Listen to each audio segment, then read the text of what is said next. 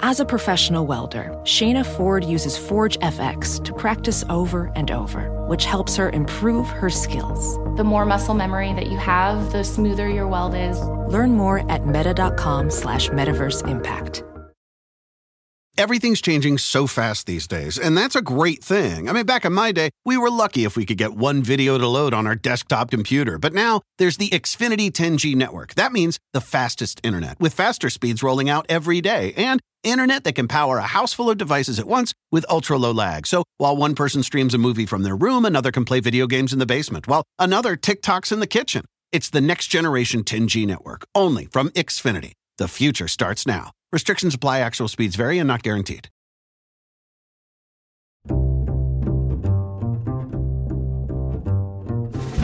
I'm Alan Alda, and this is Clear and Vivid, conversations about connecting and communicating. 200,000 Americans, 200,000, Alan, needlessly died because they refused a COVID vaccine. Most of those deaths were innocent victims. They went down that rabbit hole, watching Fox News or listening to the CPAC conference of conservatives in July of 2021. First they're going to vaccinate you, and then they're going to take away your guns and your Bibles. And as ridiculous as that sounds to us, people in my state of Texas accepted that. It's almost unbelievable. That's Dr. Peter Hotez.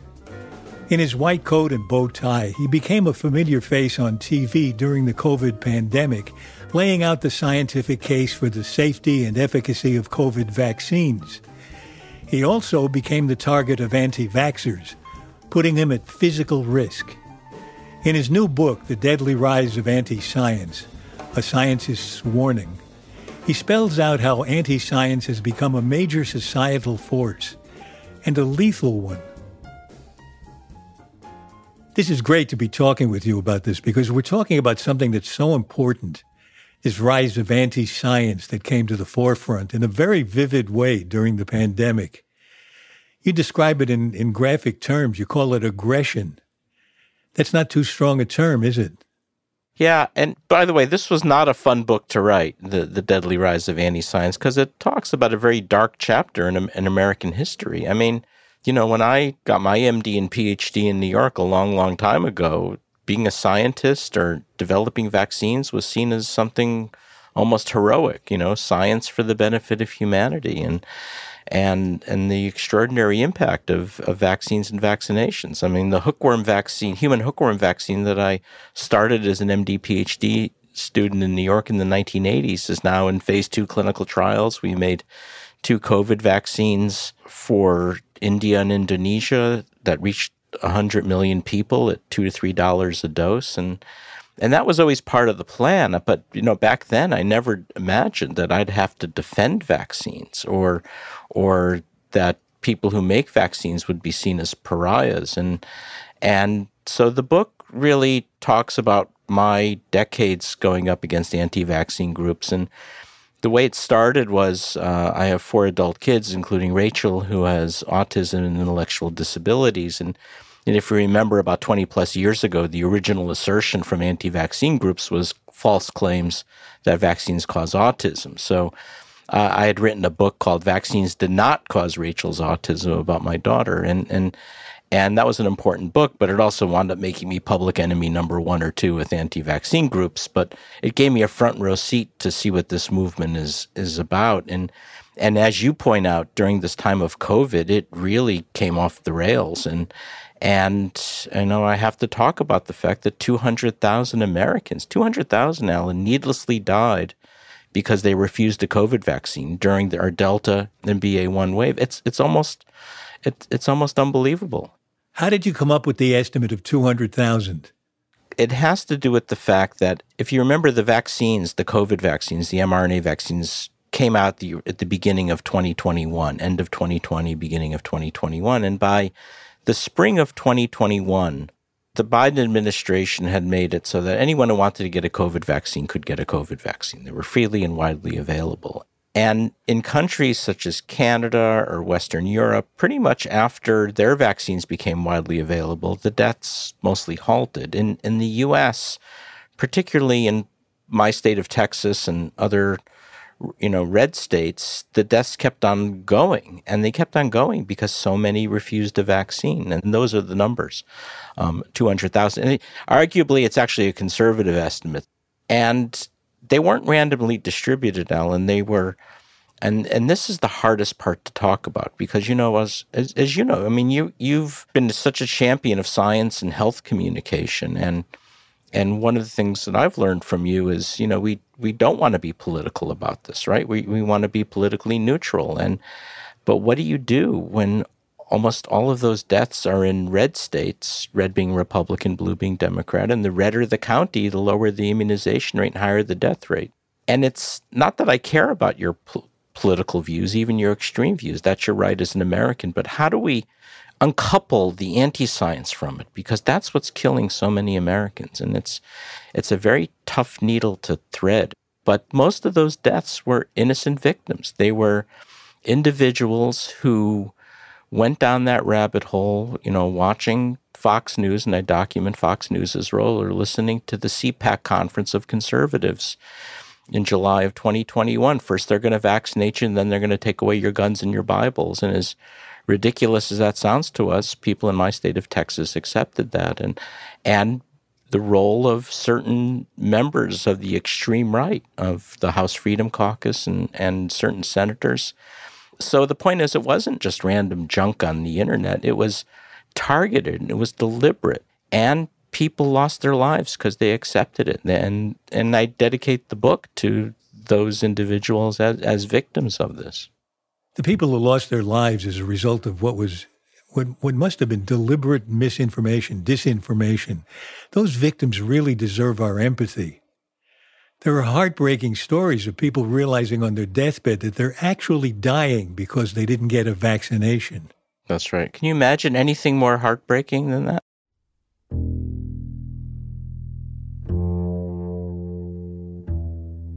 How did it begin, the current wave against vaccination? It sounds like it might have been innocent enough with one doctor presenting what he thought was evidence against vaccines. Is that right? A doctor in England? That's more or less how I see it as well. There was a paper that turned out to be false. It was published in The Lancet, a very important biomedical journal, in 1998 from a group of gastroenterologists in London who claimed that the measles, mumps, rubella vaccine, the MMR vaccine, which is a live virus vaccine, can replicate in the gut, and somehow that led to, at the time, was called pervasive developmental disorder. And the paper turned out to be wrong. It was 12 individuals. It was a small study. It had a lot of conflicts of interest and everything that went with it. And the editors of The Lancet eventually retracted the paper. But by then, what you started to see is these groups were monetizing the internet. They were selling phony autism cures or nutritional supplements. Or if you go to Amazon.com and type in books on vaccinations, they're almost all anti-vaccine conspiracy books. So it became kind of linked to the health and wellness industry in some circles, or at least the wrong end of the health and wellness industry. And they were making money, so much so that the Center for Countering Digital Hate, I mean, it's amazing we have to have something called the Center for Countering Digital Hate, right? Finds that there was about a dozen individuals and groups that were responsible for about 65% of the disinformation. And that's where we were before the pandemic. And then what you saw during the pandemic was this it kind of all started to get adopted by a political party. And that started in Texas. And I think part of it was, individuals like myself and colleagues were doing a good job debunking the phony autism link. And they needed a new thing. And the new thing was they started invoking propaganda terms like health freedom, medical freedom. You can't tell us what to do about our kids. And in Texas, it got support from the Republican Tea Party. You started to see PAC money go to anti-vaccine groups, political action committee money. It made no sense, right? But that's what happened. It sounds like the sense it made was that, as proven on the internet, you could get eyeballs with these false stories. You could not only get eyeballs, you could get cash. And politics runs on cash. So if it gathered momentum among their supporters, then maybe that was good enough. Yeah, yeah. Do you think the people who were anti-vaccine were able to take advantage of some things that were said by people who were communicating on behalf of vaccines in the beginning that could have been done a little better? For instance, the idea that this is what we know now. We may know more later. We may have to change our recommendation. That was said, but it wasn't said that much. That's right. You've hit it perfectly. So in terms of communications, here are some of the things that happened. I think when Operation Warp Speed started, one of the mistakes was giving the pharma companies free rein on communication. There were no restrictions. So, Moderna, Pfizer would send out their press releases. And when they send out their press releases, they're not meant for you or for me. They're meant for their shareholders, right? And what they did was they tended to spectacularize their accomplishment. They wanted to make it seem like the mRNA vaccines were miracles that came out of nowhere. And it wasn't true. I mean, we had been working on coronavirus vaccines for 12 years, shown that the spike protein was a target, how to deliver the spike protein. Other groups that just got the Nobel Prize from the University of Pennsylvania had been working on the mRNA technology for 15 years. And that's about the right time frame for all vaccines. But, by spectacularizing their accomplishments, yeah, sure, it jacked up their stock prices, but it was tone deaf to the effect on the American people, because they'd say, well, gee, how could these things be legit if they just popped up out of nowhere? And they didn't. But I think that was a big problem. I think another issue in communication was this idea that, if you remember when the vaccines were first rolled out, you had there were 2 doses, either 3 or 4 weeks apart, depending on if it was Pfizer or Moderna. What they didn't say was we're probably going to need a booster. I mean, I said that. I said, look, when you look at most childhood immunizations, what do? We give a series of primary immunizations. You wait 6 months to a year, and then you boost. And sometimes that gives you much longer lasting protection. So I said it's not going to be 1 and done and 2 and done. We'll see. Maybe it'll be 3 and done.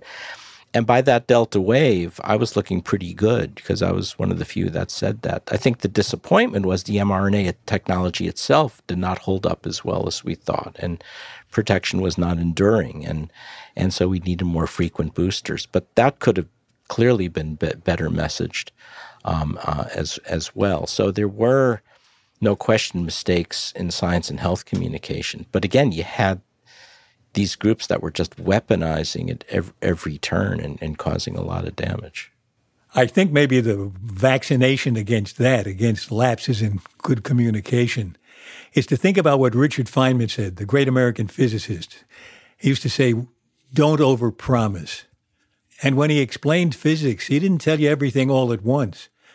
He let you know there was more to come, but he'd let you know about that later. Right. Yeah.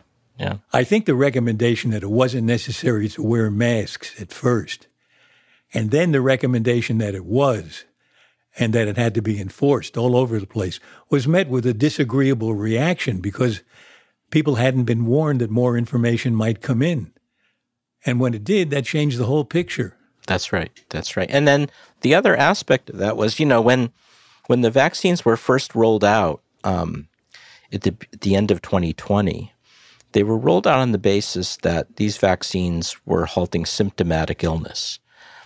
And that's how they were tested. And we didn't know if they actually prevented infection. But then it was the Israelis that came out with strong evidence showing that against the alpha wave, the vaccines were not only protecting against symptomatic illness, but actual infection and transmission, because the antibody was getting into the nose and mouth and halting virus shedding. And that was the reason why the masks could come off after you were vaccinated, according to CDC. But they needed to explain that better. And then what happened during the Delta wave, when the virus began to mutate, you lost some of that protection against infection, even though it still prevented symptomatic illness. And that's why the masks had to come back on.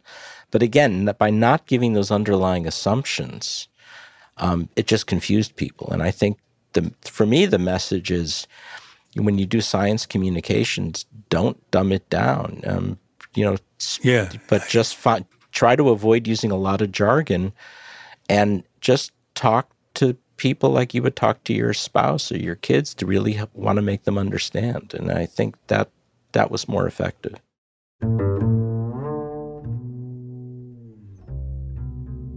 We've been talking a lot about anti-vaccination, but I think you're seeing a rise in anti-science in general.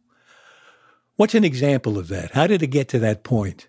Well, now what you're seeing, what's really troubling is, okay, now the book's out, and I've basically said 200,000 Americans needlessly perished because they refused COVID vaccinations. But you're now seeing from those same groups that pushed that agenda for political expediency, rather than having pause for self-reflection, they're doubling down. And what you're seeing is even equally troubling, which is that they want to say, no, it was the COVID vaccines that killed Americans. It's ridiculous, right? They were 90% protective.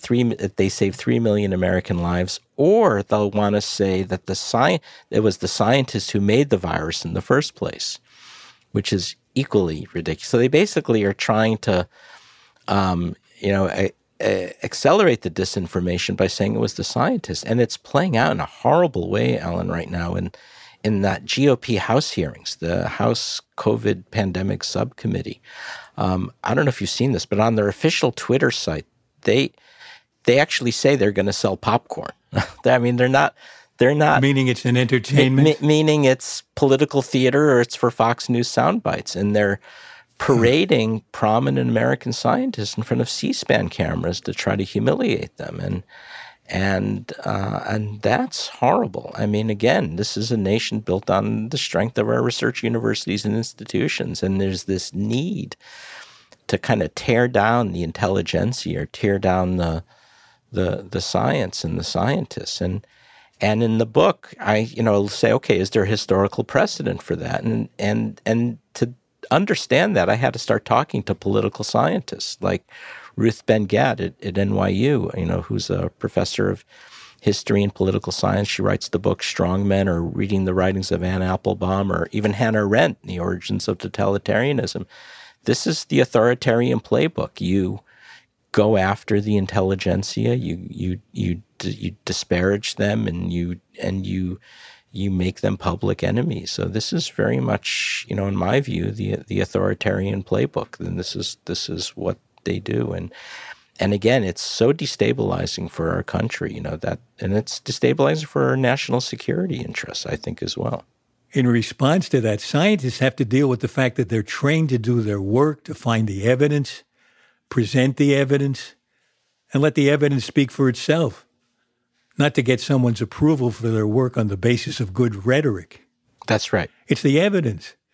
So they don't want to do a selling job to the public. That's right. And that's one of the reasons, there were all these calls from Elon Musk and Joe Rogan and these other individuals for me to debate Robert F. Kennedy Jr. And I said no. I mean, first of all, I'd spoken to him in the past, and he was very dug in, and I don't think it would be very productive. But the other reason I didn't do it is because that's not how we do science, right? We have a way of doing science that's been working for the last 100+ years, which is that we publish our findings in peer-reviewed journals. The findings, there's calls for major revisions of those scientific papers, or sometimes they get rejected, and then you send in the revisions and you go back and forth. It could take a year to get a scientific paper published, or the same with a grant application, or you present your findings in front of a critical audience at scientific conferences to get feedback from your colleagues, some of it not always very pleasant, but that system works.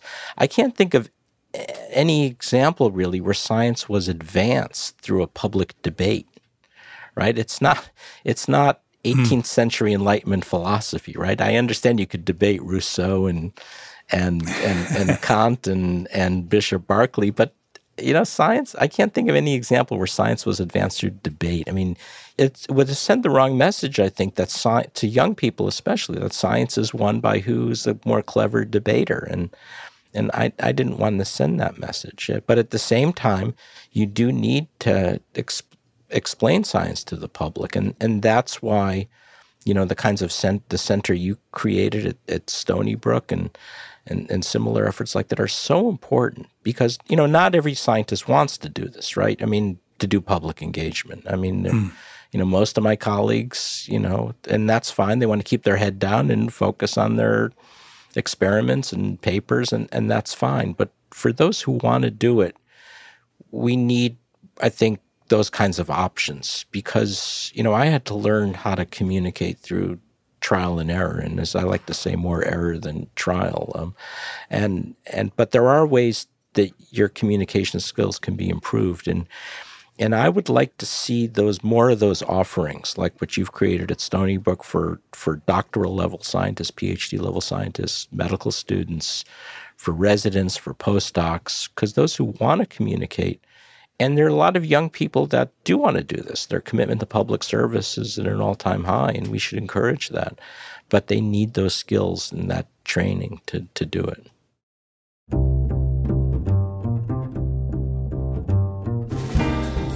When we come back from our break, Peter Hotez talks about the threats, even the death threats he's received because of the scientific views he's expressed about vaccines.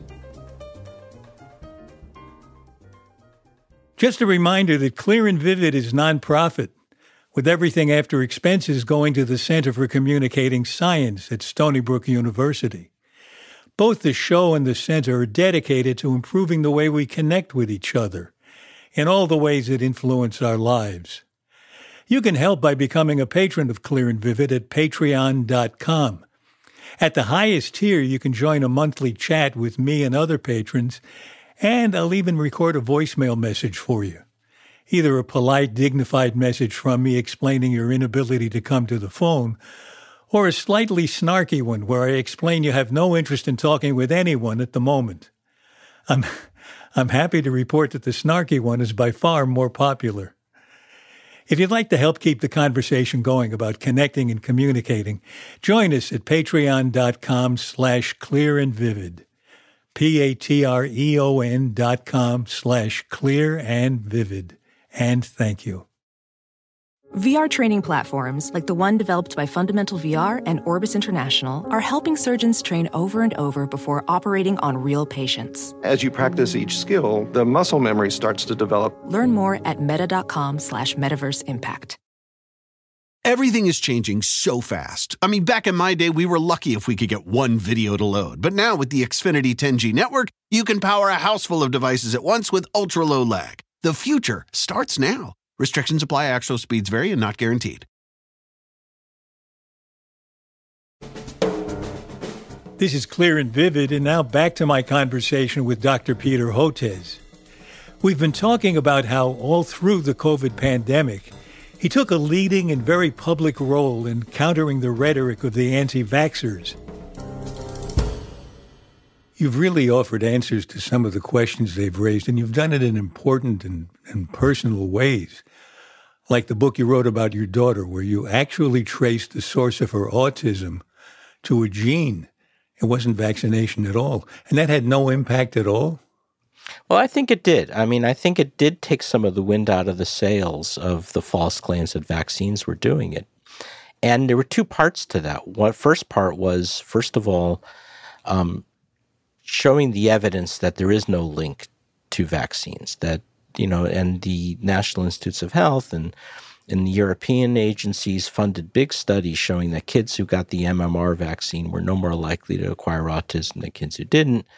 And similarly, kids who got vaccines with thimerosal were no more likely to acquire autism. But then you needed the second part to that. And the second part was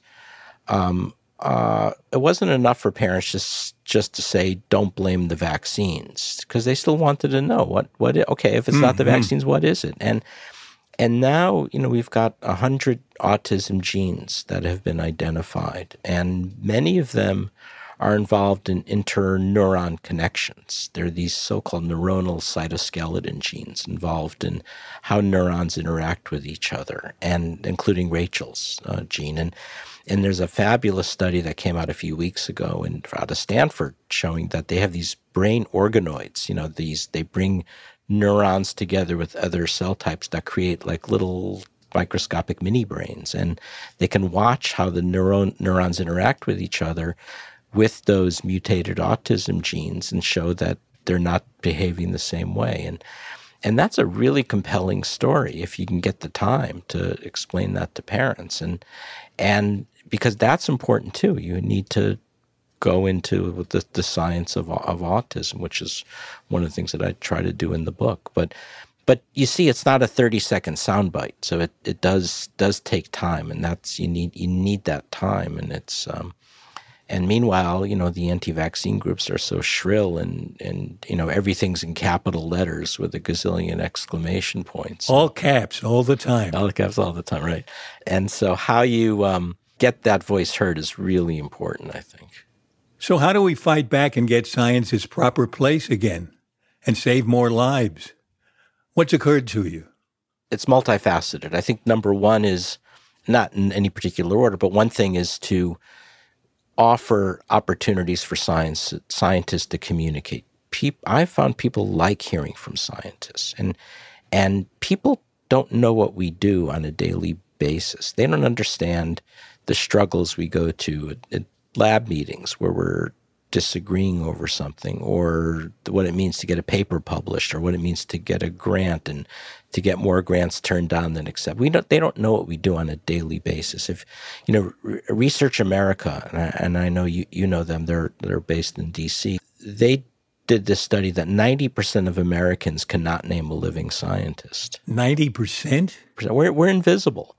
And of those who name a scientist, first of all, a significant number of Americans, when I say living scientists, still name Einstein or then, when they finally get to name a living scientist, who is it? They name Neil deGrasse Tyson, they name Bill Nye, who are great individuals. I have no issue, but, they're not really working scientists, right? Like we think of, So people don't know what we do. So we have to, and I think that was important. When I was on the cable news channels, I was one of the few scientists that actually had been working in the lab with coronaviruses and making a vaccine. And people found it interesting, I think. And it was important that people saw the scientist had emotion. I mean, a couple of times I was talking about things that were so damn sad, right, during that Delta wave when people were dying of COVID in droves. I teared up and even, started to cry a bit going on CNN. And at first I was mortified and I said, oh my God, they're never going to invite me back. But people actually appreciated it, that people cared about, that I cared about this stuff. And I think the authenticity resonated with people. So I think one is getting scientists more out there in the public domain. I think the other is we have to find champions that are willing to stand up to the phony baloney stuff, especially in the Republican Party, because, there's a lot of really good people from the conservative right who are horrified at what's happening, with these attacks on science and scientists. They get it, but they'll say it to me in private, and they won't, back it up in public. And we need that. We need our Republican champions to say, this is nonsense. It's got to stop. And explain to the American people that we are a nation built on research universities and institutions and value that. And we have to kind of bring that back, as front and center, I think.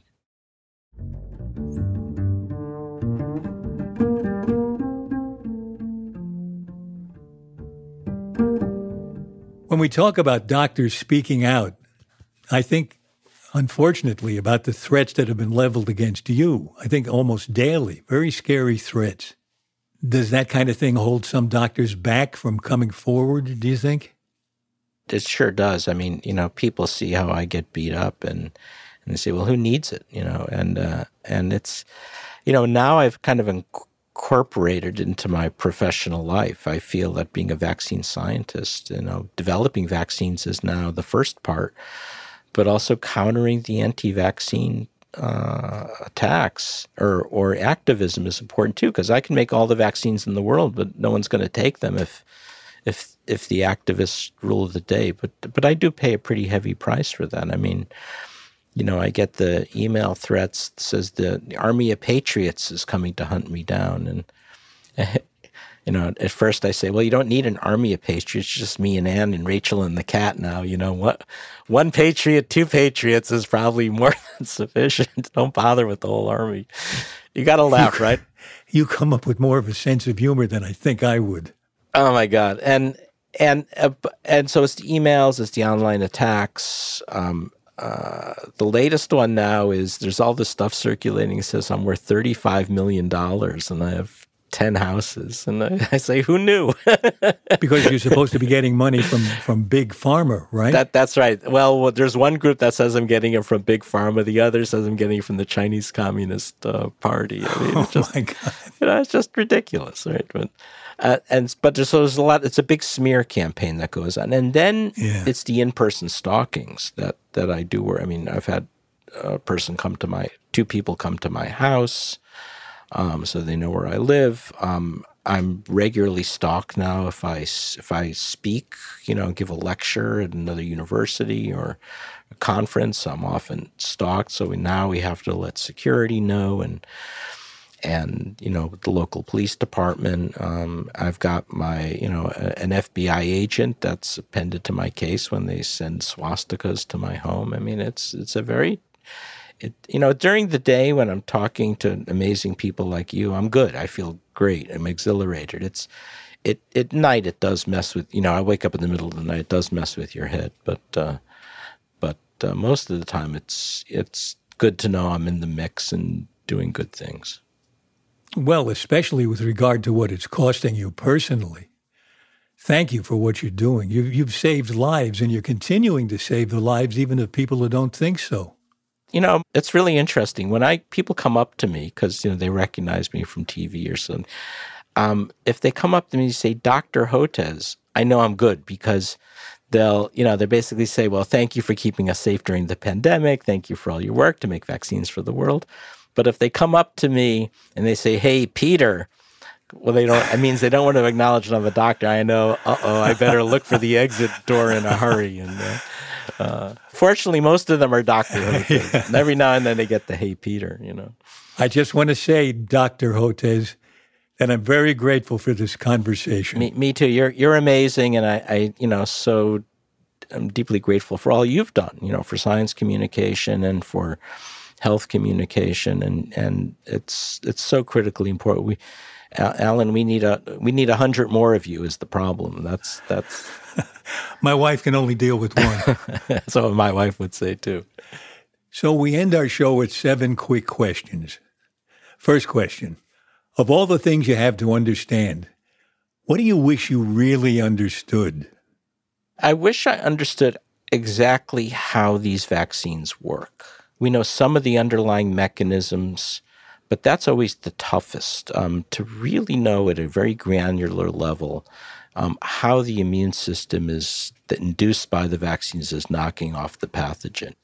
Because if we can develop those so-called correlates of protection, immunological correlates, we can design better vaccines. How do you tell someone they have their facts wrong?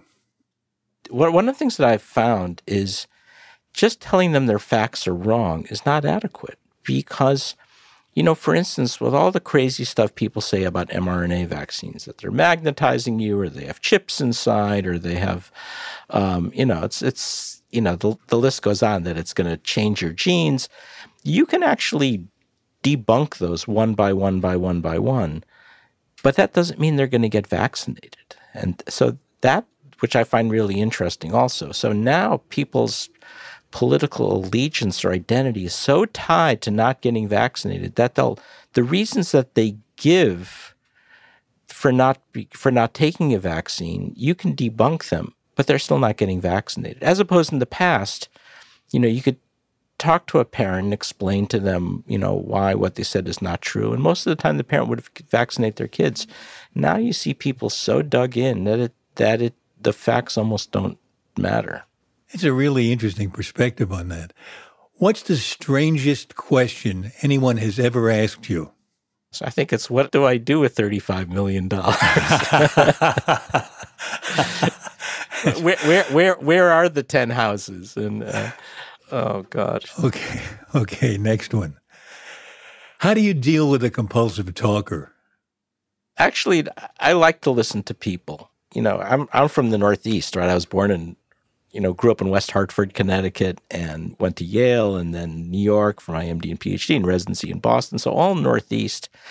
One of the fascinating things I've learned is it's very different when you move to a different part of the country here in Texas, and people have different attitudes, and I love it. I love the fact that I'm learning new things about people and listening to people, and even those who are refusing vaccines. When you actually talk to them, they're actually the most extraordinary Americans you can imagine. I give this analogy. I say, if my car had broken down because of a flat tire, and you gave me and I said this when I gave grand rounds at Stanford Medical School a few weeks ago. I said, if you gave me the choice to have my car with a flat tire in Palo Alto, California, where Stanford is, or very wealthy enclave of California, or in East Texas, in Tyler, Texas, I'd pick Tyler, Texas every time, because in Tyler, people would be fighting over the opportunity to help you change your tire, right? So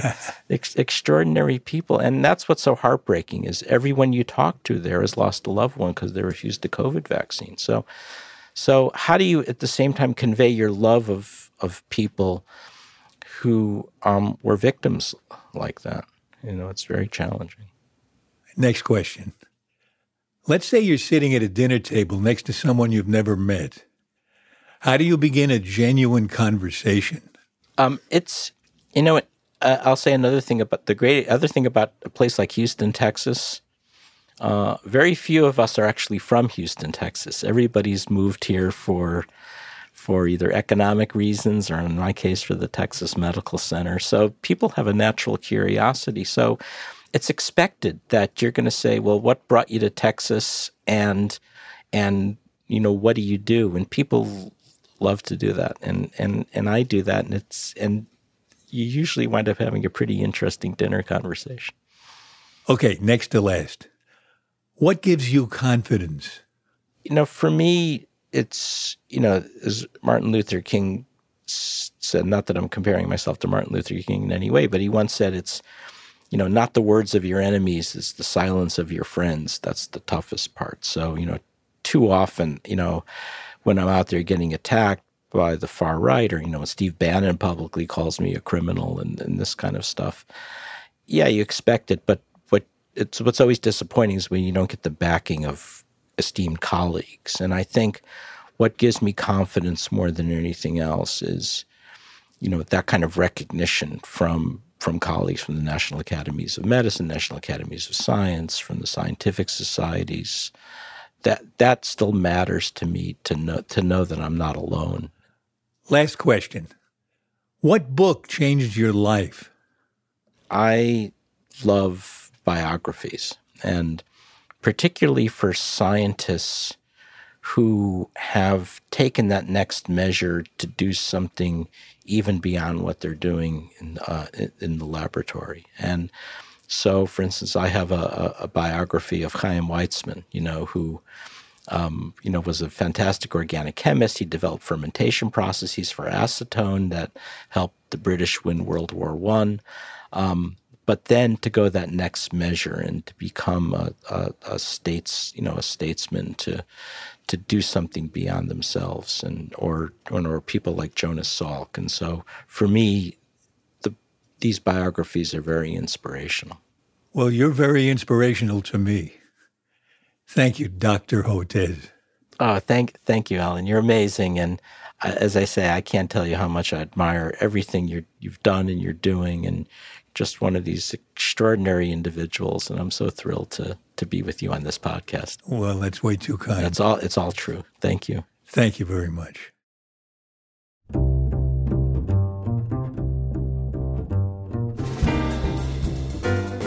This has been clear and vivid. At least I hope so. My thanks to the sponsor of this podcast and to all of you who support our show on Patreon. You keep Clear and Vivid up and running. And after we pay expenses, whatever is left over goes to the Alda Center for Communicating Science at Stony Brook University. So your support is contributing to the better communication of science. We're very grateful. Dr. Peter Hotez is Dean of the National School of Tropical Medicine and Professor of Pediatrics and Molecular Virology and Microbiology at Baylor College of Medicine. He's also the co-director of the Texas Children's Center for Vaccine Development. His 2018 book, countering the first wave of anti-vaccine falsehoods, was Vaccines Did Not Cause Rachel's Autism. His new book is The Deadly Rise of Anti-Science, A Scientist's Warning. This episode was edited and produced by our executive producer, Graham Chedd, with help from our associate producer, Jean Chimay. Our publicist is Sarah Hill. Our researcher is Elizabeth O'Haney, and the sound engineer is Erica Huang. The music is courtesy of the Stefan Koenig Trio.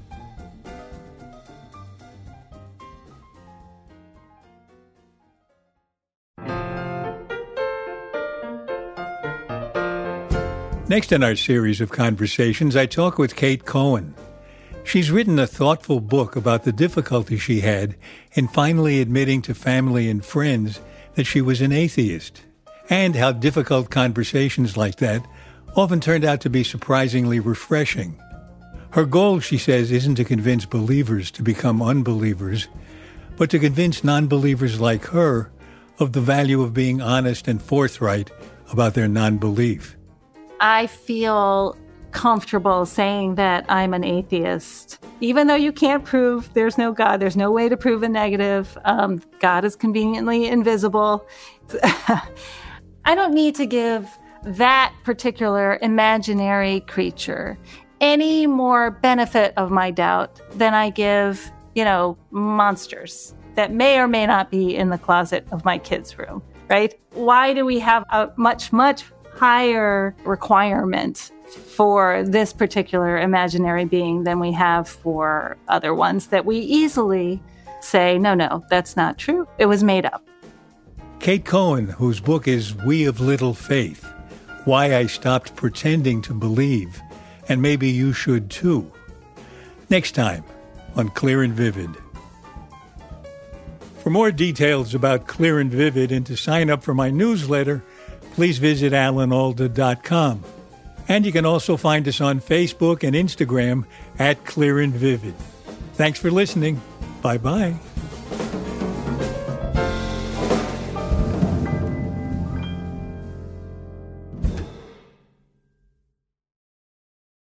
When your path to business growth gets rocky, AdRoll makes digital marketing a walk in the park. Work directly with advertising experts at AdRoll to launch cross-channel campaigns that deliver efficient ROI. Sign up at adroll.com/ROI. Everything's changing so fast these days, and that's a great thing. I mean, back in my day, we were lucky if we could get one video to load on our desktop computer. But now, there's the Xfinity 10G network. That means the fastest internet, with faster speeds rolling out every day, and internet that can power a house full of devices at once with ultra-low lag. So while one person streams a movie from their room, another can play video games in the basement, while another TikToks in the kitchen. It's the next generation 10G network, only from Xfinity. The future starts now. Restrictions apply. Actual speeds vary and not guaranteed. Walmart Plus members save on meeting up with friends. Save on having them over for dinner with free delivery with no hidden fees or markups. That's groceries, plus napkins, plus that vegetable chopper to make things a bit easier. Plus, members save on gas to go meet them in their neck of the woods. Plus, when you're ready for the ultimate sign of friendship, start a show together with your included Paramount Plus subscription. Walmart Plus members save on this plus so much more. Start a 30-day free trial at walmartplus.com. Paramount Plus Essential Plan only. Separate registration required. See Walmart Plus terms and conditions.